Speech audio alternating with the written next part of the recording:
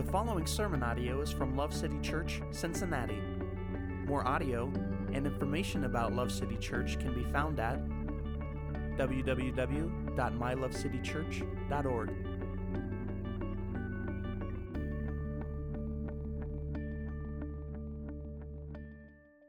Please turn with me to Genesis 2, and we're going to be in verse 1. We are continuing this week in our series through the first 11 chapters of the book of Genesis.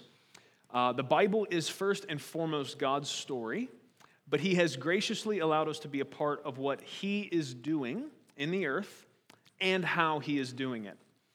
This is why the title for this series is Our Story Begins. The Bible is God's story, but it is also your story and my story because it reveals to us our shared origins, our shared purpose, and our shared destiny. So praise God for all of that.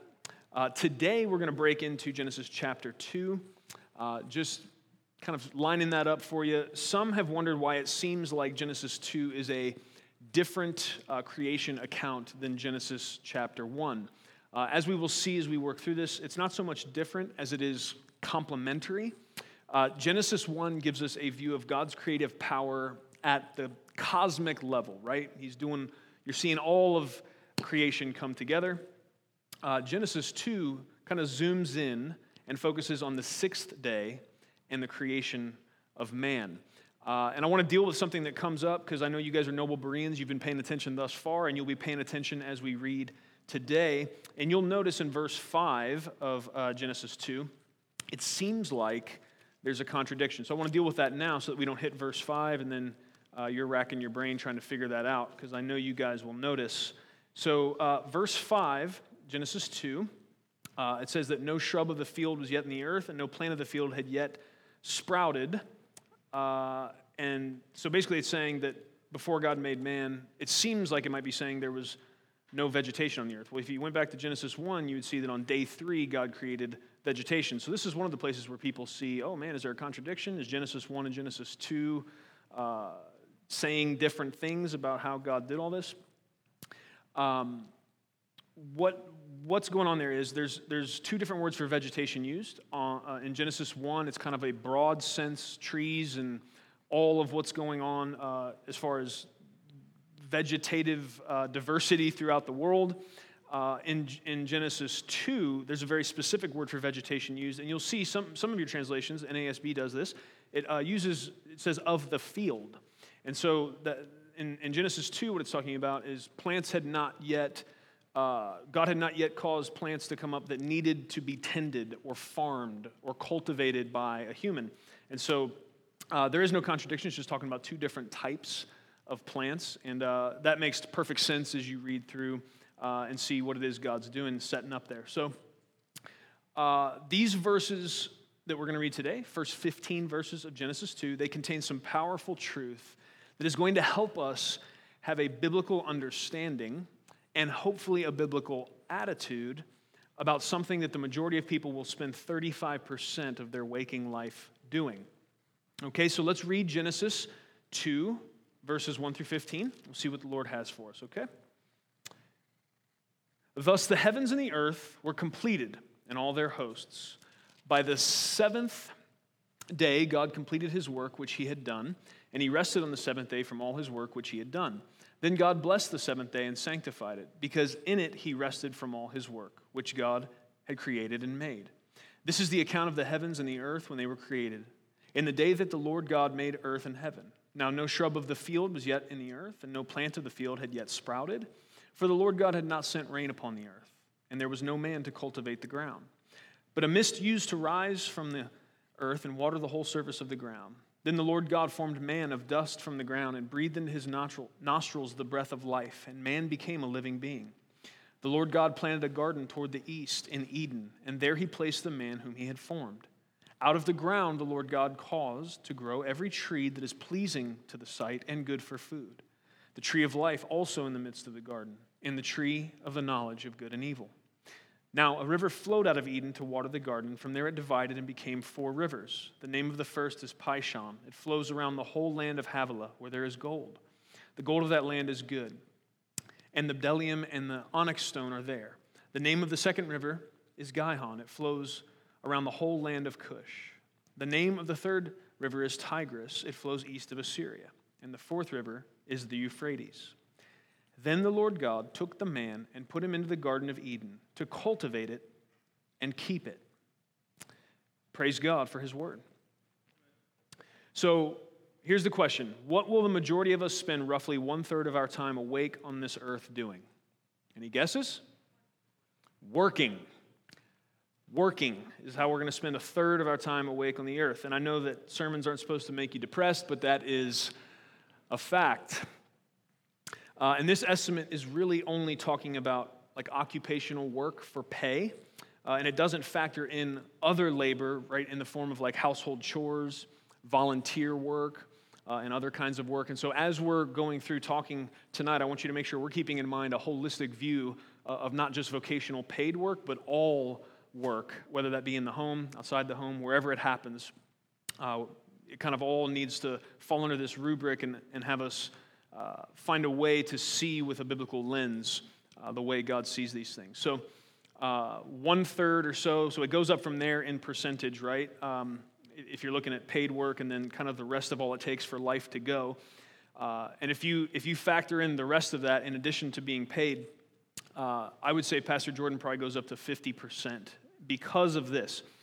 This guy cuts his grass like Tiger Woods is coming over to use his yard to putt, right? Like when he's cutting his grass, it's like it's so slow, and he's just so careful. And there's like, oh, I missed one, and he's doing this deal, right?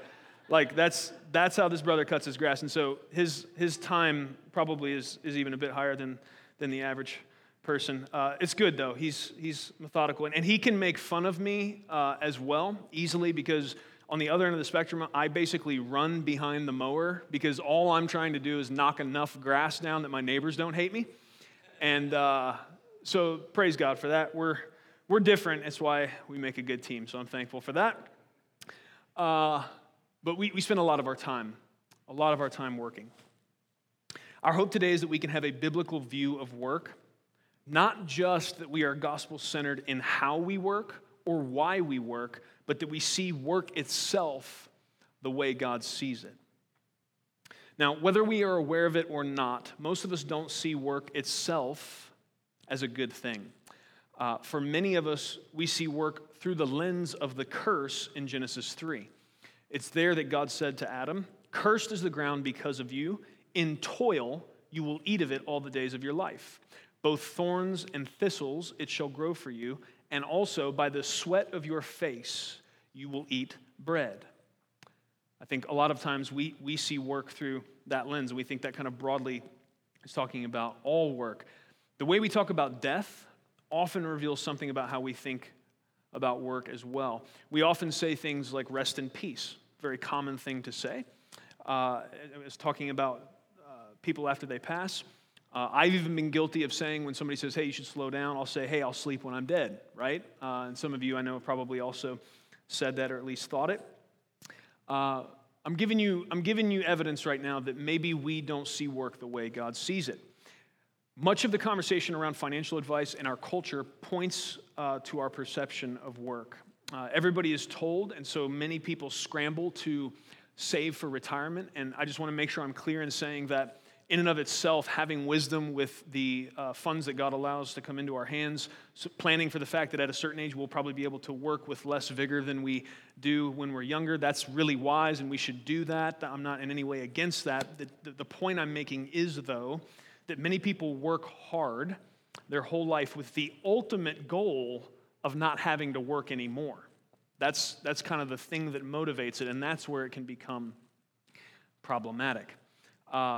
And these are just a few examples of indicators that reveal common attitudes toward labor of various sorts. And let me make sure I say this.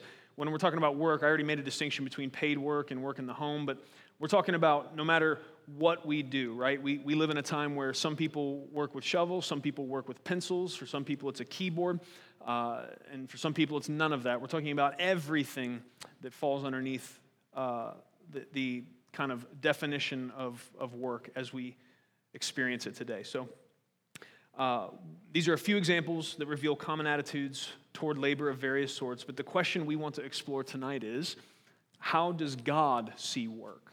That's what we want to know, because I'm trying in my life to see as many things as possible the way God sees it, because I know sometimes I don't see things the right way. Am I the only one that understands that about themselves? Or do you know that sometimes you have a skewed perspective on certain things? Amen. Okay, I'm not alone. Thank you for that. How does God see work? So the first thing I want to point out to you is verses 2 and 3. Will you look at those again with me? I think I'm going to have to flip a page here. Praise the Lord. Okay, so it says, by the seventh day, God completed his work, which he had done, and he rested on the seventh day from all his work, which he had done. Then God blessed the seventh day and sanctified it, because in it he rested from all his work, which God had created and made. Okay, so the first thing I want to point out to you is that if work was a bad thing, or only the result of sin and the curse, God would not describe his creative acts in that way. God wouldn't say he worked, right? And so, first of all, right off the bat, we got to see if God's done it, if God's participated in it, then it has to be a good thing, and not just something that happened once sin entered the scene. Secondly, we look with me to verse 15. That was the last verse we read together. It says, then the Lord God took the man and put him into the Garden of Eden to cultivate it and keep it. Okay, let's remember where we're at in the storyline. We're in Genesis 2. The serpent has not come along yet. He hasn't whispered in their ear. He's not convinced them that God's holding out on them. And so sin has not entered the world yet. And yet, what do we see described here in verse 15, right? Adam had a job before sin entered the world. In the perfection of pre-sin Eden, Adam had a responsibility. He had work to do. When everything was perfect, mankind was given work to do. Now, these 2 points should single-handedly undo the idea that work is a result of the curse. And we need to be careful about the way we think about that. What changed when sin entered the world was not that we started working, but that work became a struggle, and it became a toil. It became not a life-giving experience, but something that tends to suck life from us. Genesis 2 seems to be telling us that we were designed for work, right? There was no perversion yet at this point. There was no corruption of the perfect design that God had. And he gave to Adam a job to do. We were designed for work. God did not create us for perpetual leisure, and then sin messed that up. God designed us to cultivate and have dominion and care for his creation as stewards of it. And does this not make sense experientially when you think about it? There are countless stories that I've read, but also people I know personally who worked their whole life looking forward to retirement, and then finally they reached their goal, and finally, right, they were there. They would be able to relax and enjoy some leisure, but that lasted about 6 months, and then they felt like they were going nuts with boredom. We moved recently just down the street a bit, but far enough that we've got new neighbors, and I've met 3 of them now, and they're all retired, but I think Jean over across the way is the oldest of the 3, and she is those of you that find little old ladies adorable, you would melt into a puddle of just tears of joy because she's the cutest. So I got to finally meet her the other day, and we were talking, and I've seen her come and go a lot, but she said, yeah, I retired at one time and went back to work, and I'm thrilled about it. So it's just, it's a pretty common occurrence. And some people don't do that, I know that, but also folks that retire, many people find hobbies or they'll do volunteer work after they retire from their occupation.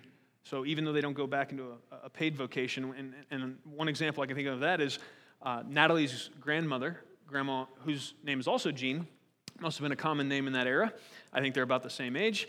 Grandma Jean has been retired for a long time, but one of the ways she fills her time is twofold. One, she will go around and using coupons and an incredible gift of wisdom the Lord has given her, she will find yarn for ridiculously cheap amounts of money. When she buys it, surely somebody's losing money at the corporate level. So she goes around and buys yarn, and then she will go home, and she will sit and knit hats for us to take out when we go out on Wednesdays and Fridays and serve the homeless in our community. She'll make these hats, and it's a pretty beautiful thing to hand somebody a handmade hat and say, hey, my grandma made this. There's a personal touch there that I've seen it like break people down several times. So there's all kinds of different ways that people look to fill that time, but the reality is all of that together kind of, it lends some credence to this idea that I'm trying to convince you of, which I can't tell from your faces if you're convinced yet, but I'm working hard. I got a couple other things, so I hope I get you there. That we were made for work. We were made to have something to do, a purpose. Now, for the most part, on the adverse, some people don't go back to work. Some people don't find something worthwhile to busy themselves. I've also seen people that stop working and they just park that rumpus in an easy chair. You know, they start watching Price is Right, and As the World Turns, and whatever else is on during daytime TV. And those folks tend to really waste away. Their health tends to go down. I mean, this is not just my opinion. This is observable over and over again. And so there's something to that, guys. And the question is, why is that? What is there to this? Well, it's because we were created for a purpose. And that purpose is not perpetual relaxation. Even though maybe our culture tells us that it is, and that's the ultimate goal, or maybe even we wish that was the case. I know some of you are real bummed out right now. I've told you that work is godly and good. You know, you were thinking you were being spiritual by getting out of it. But we weren't made for perpetual relaxation. But I need to stop right now and just address the fact that all of you workaholics out there who are thinking of all the lazy people that you're going to share this podcast with this week, I want you to hold your horses, okay? Let's look at verse 3 together. You know I'm always going to jump to the other side and help everybody. So it says, verse 3 of what we read today, it says, "Then God blessed the seventh day and sanctified it, because in it he rested from all his work which God had created and made." Now, it's important, I think, for us to look at this idea of rested in verse 3. The Hebrew word there can kind of have multiple meanings, and here it means, you know, like how if you stop pedaling your bike, eventually it'll just come to a rest, come to a stop, it'll cease moving. That's really the best way to understand rest there. And why do I say that? Why do I split that hair? Well, we just want to make sure we're abundantly clear that yes, God speaking everything into existence is a mind-numbing feat, and it seems like a whole bunch of energy was exerted to do that.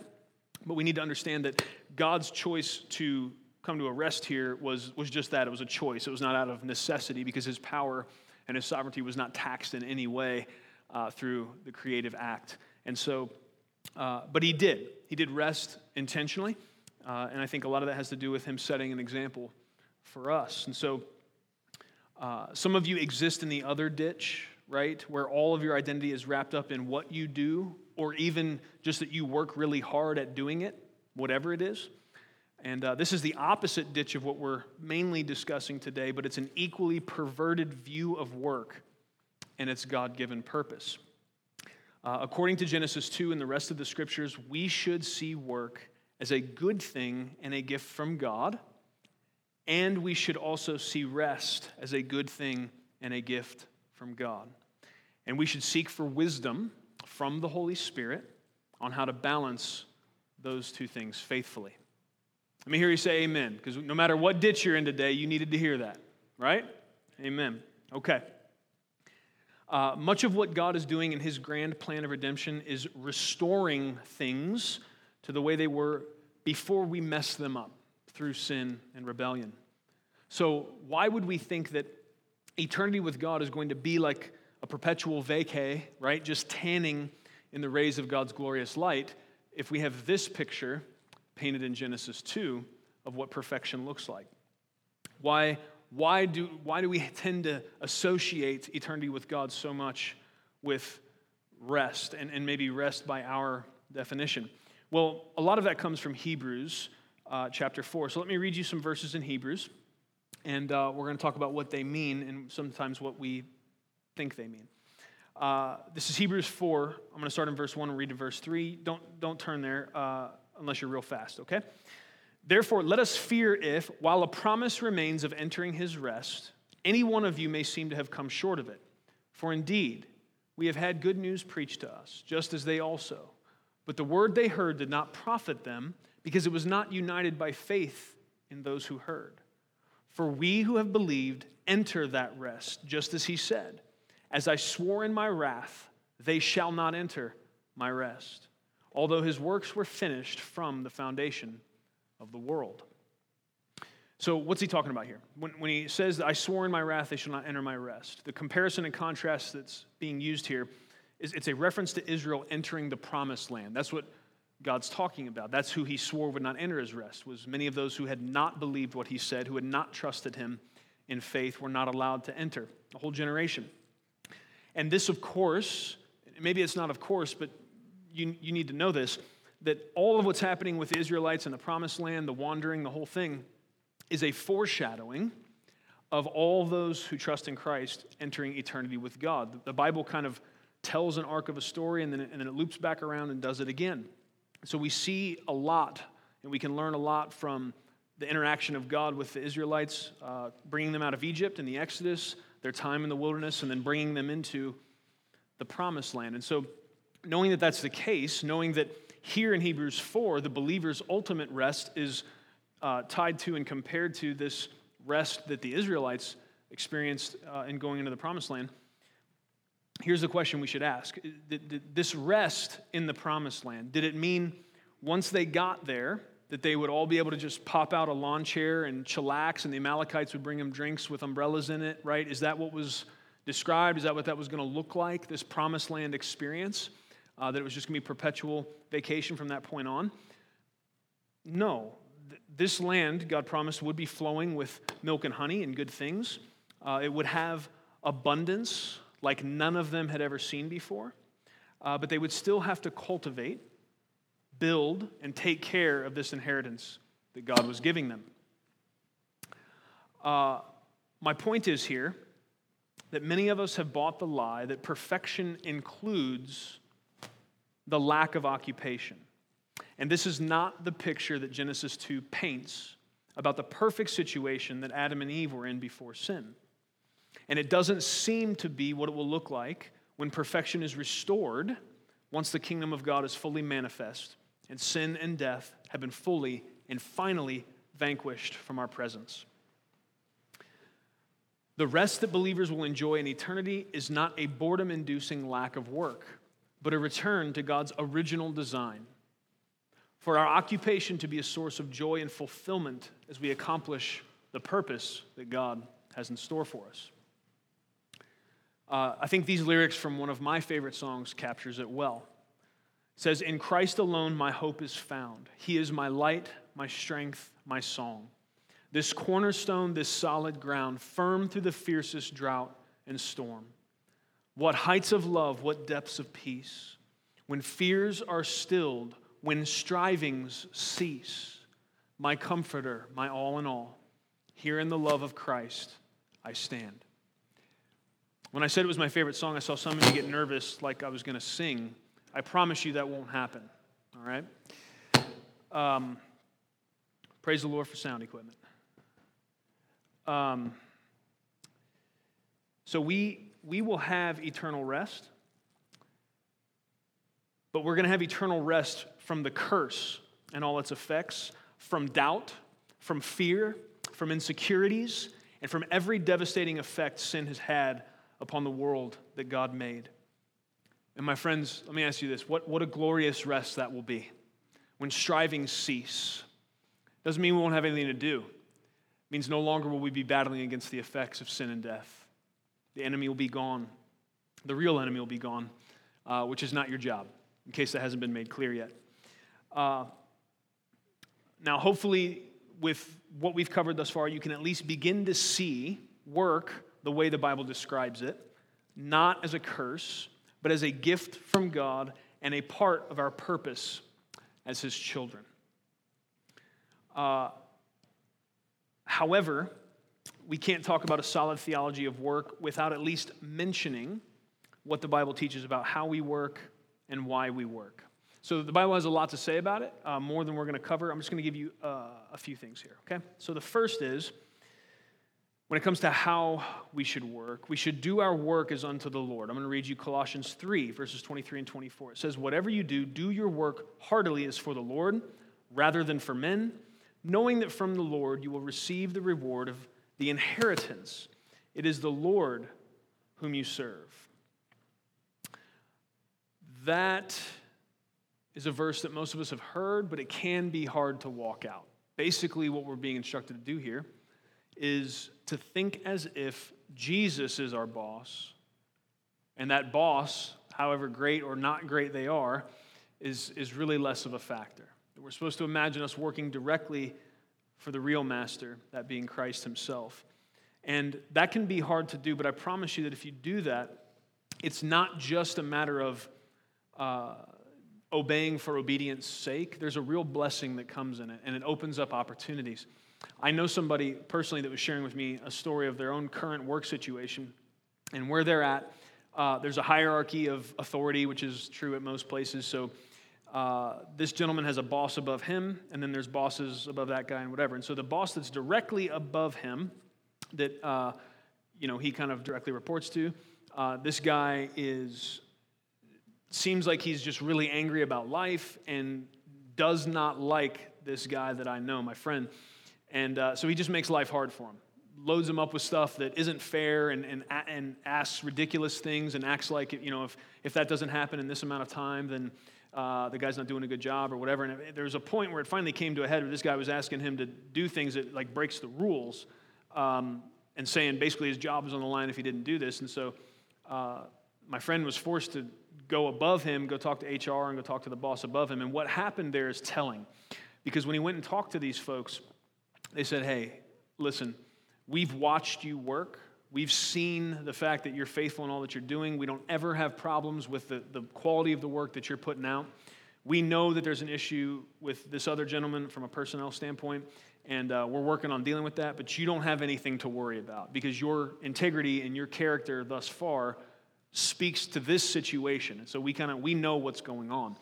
And, I'm not telling you that so that you work as unto the Lord in order to try to curry favor with your bosses. But what I'm saying is when you do that, people notice. When you do that, people see it. And it doesn't just have a benefit as far as the environment where you work.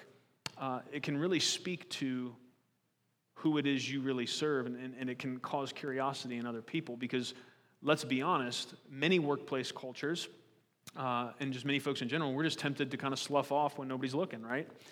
There's a temptation to do the least amount of work that, kind of gets me up under the wire there. And God calls us to something more faithful than that, to remember that we're not working for earthly masters, but that Jesus ultimately is our King and that our work should be done as unto Him. And so that will open doors for us, but it will also speak volumes to those that are able to observe how it is we conduct ourselves. So the first thing is that we should do our work as unto the Lord. That's Colossians 3. The second thing, that's kind of how we should work. The second is why we work. And these are important questions to ask ourselves. Why do we work? Ephesians 4:28 says this. It says, "He who steals must steal no longer, but rather he must labor, performing with his own hands what is good, so that he will have something to share with one who has need." Let me just read that again. "He who steals must steal no longer." Well, I don't steal. Yeah, but let's keep going. "Rather, he must labor, performing with his own hands what is good, so that he will have something to share with one who has need." The Bible here teaches in Ephesians that one of our motivations for work should be so that we have something with which to be generous. And oftentimes we don't think about generosity until the check comes, and then maybe not even then, which is really sad. But here the Bible encourages us to think about, even while we're working, while we're toiling in an imperfect situation, right? That one of the things that should motivate us as followers of Christ to continue on in that work is that there is going to be compensation, and that is going to bring into our life the ability to then meet the needs of others. Generosity should be one of the motivations for why we work. And I think all of us, if we were being honest, would say that at least some of the time, that isn't in the mix of motivations as we pry our eyes open in the morning, and try to stumble out the door to get to wherever it is we're going to work and to make money. And so generosity as a base motivation for work so that we can have something to give, so that we can propel gospel mission forward. Was meeting needs of individuals, or it's just pouring the finances that God has given us into the work of the kingdom. That should be a motivation for us. And that's hard to do. We should pray and ask the Lord to help us to remember that. That can be a difficult one. There's a contrast in the scriptures to working out of a motivation of generosity. And there's probably more than one, but this one comes from Solomon in Ecclesiastes. This is in chapter 2. He says this, and you guys know Solomon was the richest guy around. Some of his stories, he spent a bunch of time kind of collecting unto himself everything his heart desired, which he's going to say here, but touted as potentially richest and wisest guy that ever walked the face of the earth. So this is his wisdom on it. It says, also, I collected for myself silver and gold and the treasure of kings and provinces. I provided for myself male and female singers and the pleasures of men, many concubines. Then I became great and increased more than all who preceded me in Jerusalem. My wisdom also stood by me. All that my eyes desired, I did not refuse them. I did not withhold my heart from any pleasure, for my heart was pleased because of all my labor, and this was my reward for all my labor. Thus I considered all my activities which my hands had done, and the labor which I had exerted, and behold, all was vanity and striving after wind, and there was no profit under the sun. That should really help us, because I think most of the time we get caught in this trap of, if I could just get to the next level in whatever it is, right, then that's where I would have joy, peace, that's where I would feel like I've accomplished something, whatever it is. And I'm not saying don't have goals. I'm not trying to, make your favorite motivational speaker of no worth to you. I'm just saying we should just consider what the guy who got all the way to the top, you understand what he's saying here? I amassed gold and silver. I had all the things everybody wants. And then I took a look at it, and here's what my summary was.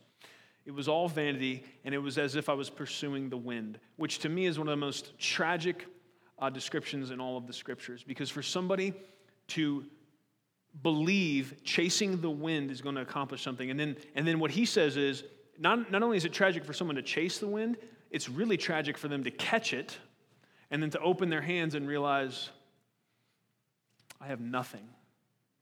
All of that effort and all of those motivations led me to nothing. And each and every one of us, to some degree and in some way, struggles from this malady. That we pursue things that are not actually for our good and will not actually lead to what we think they will, which is joy, purpose, and freedom. There's only one source for these things, friends, and that's in Christ alone.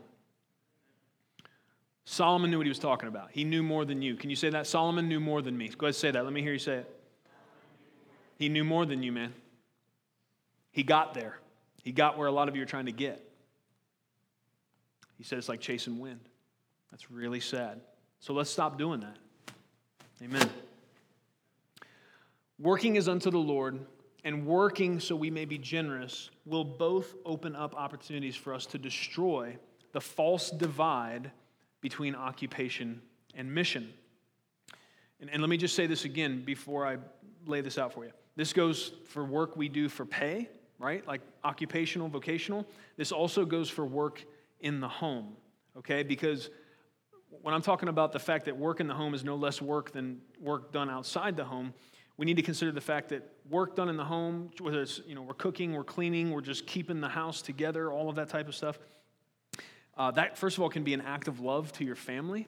There's a purpose there and something, it matters deeply, not any less and sometimes more than work done outside the home. And so God cares about this work as well, and it's included in what we're talking about. You may be thinking, well, I don't have a family at home, I live alone. Well, if that's the case, then your work at home, the chores that you undertake in order to kind of keep everything together, that can simply be good stewardship, right, of what God has given you, and that matters.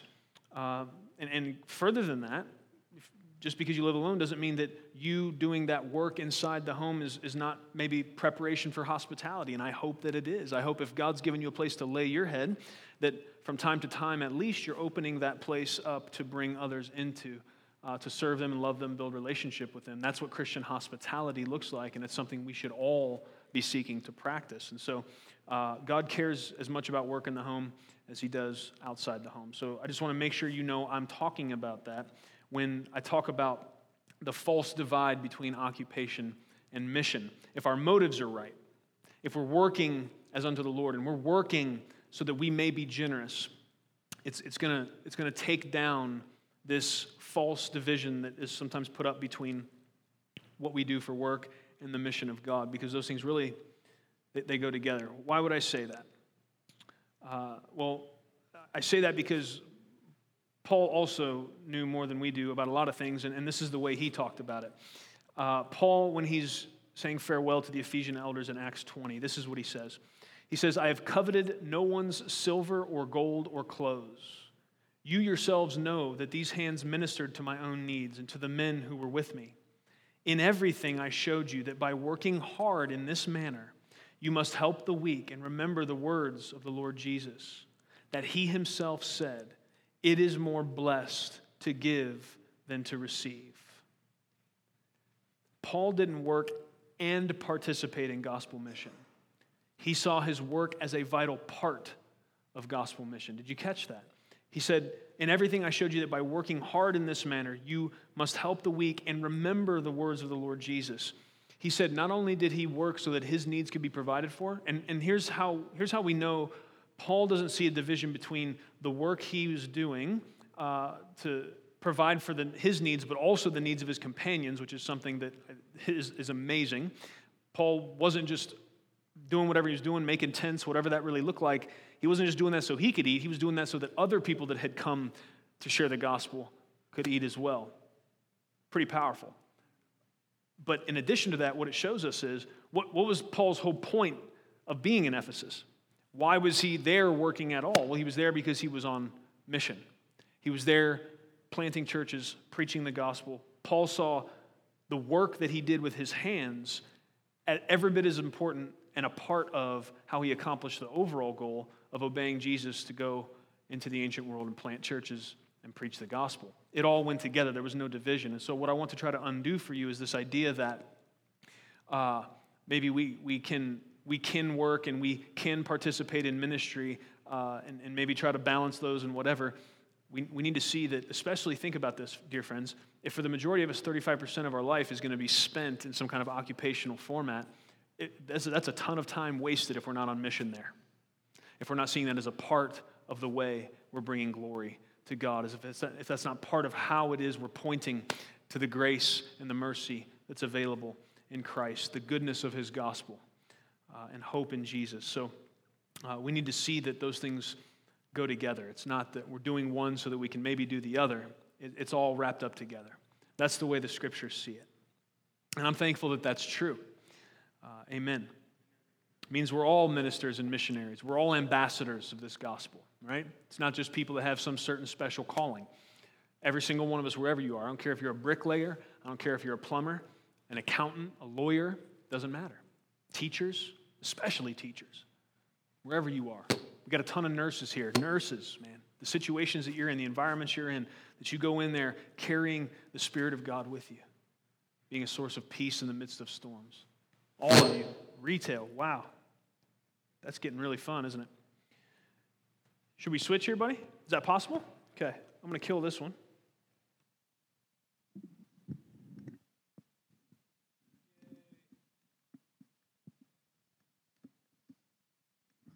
All right. Okay, there we go.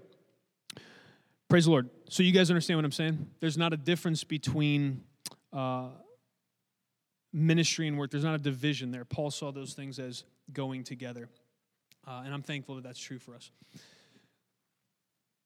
When you work as unto the Lord, and you work with the goal of being generous, it is going to shock people around you, and it's going to give you opportunities to share why you live this way. This is further motivation.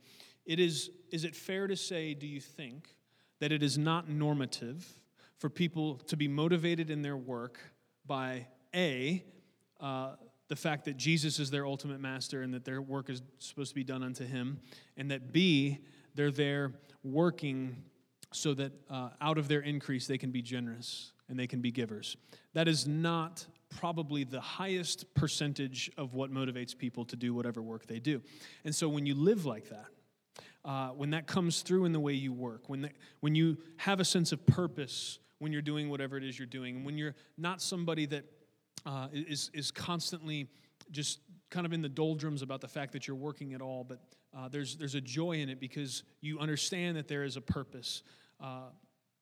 That's going to open up opportunities. Just you being obedient in these things, you seeing work the way God sees it, the way Genesis 2 describes it, the way the rest of the Bible talks about it.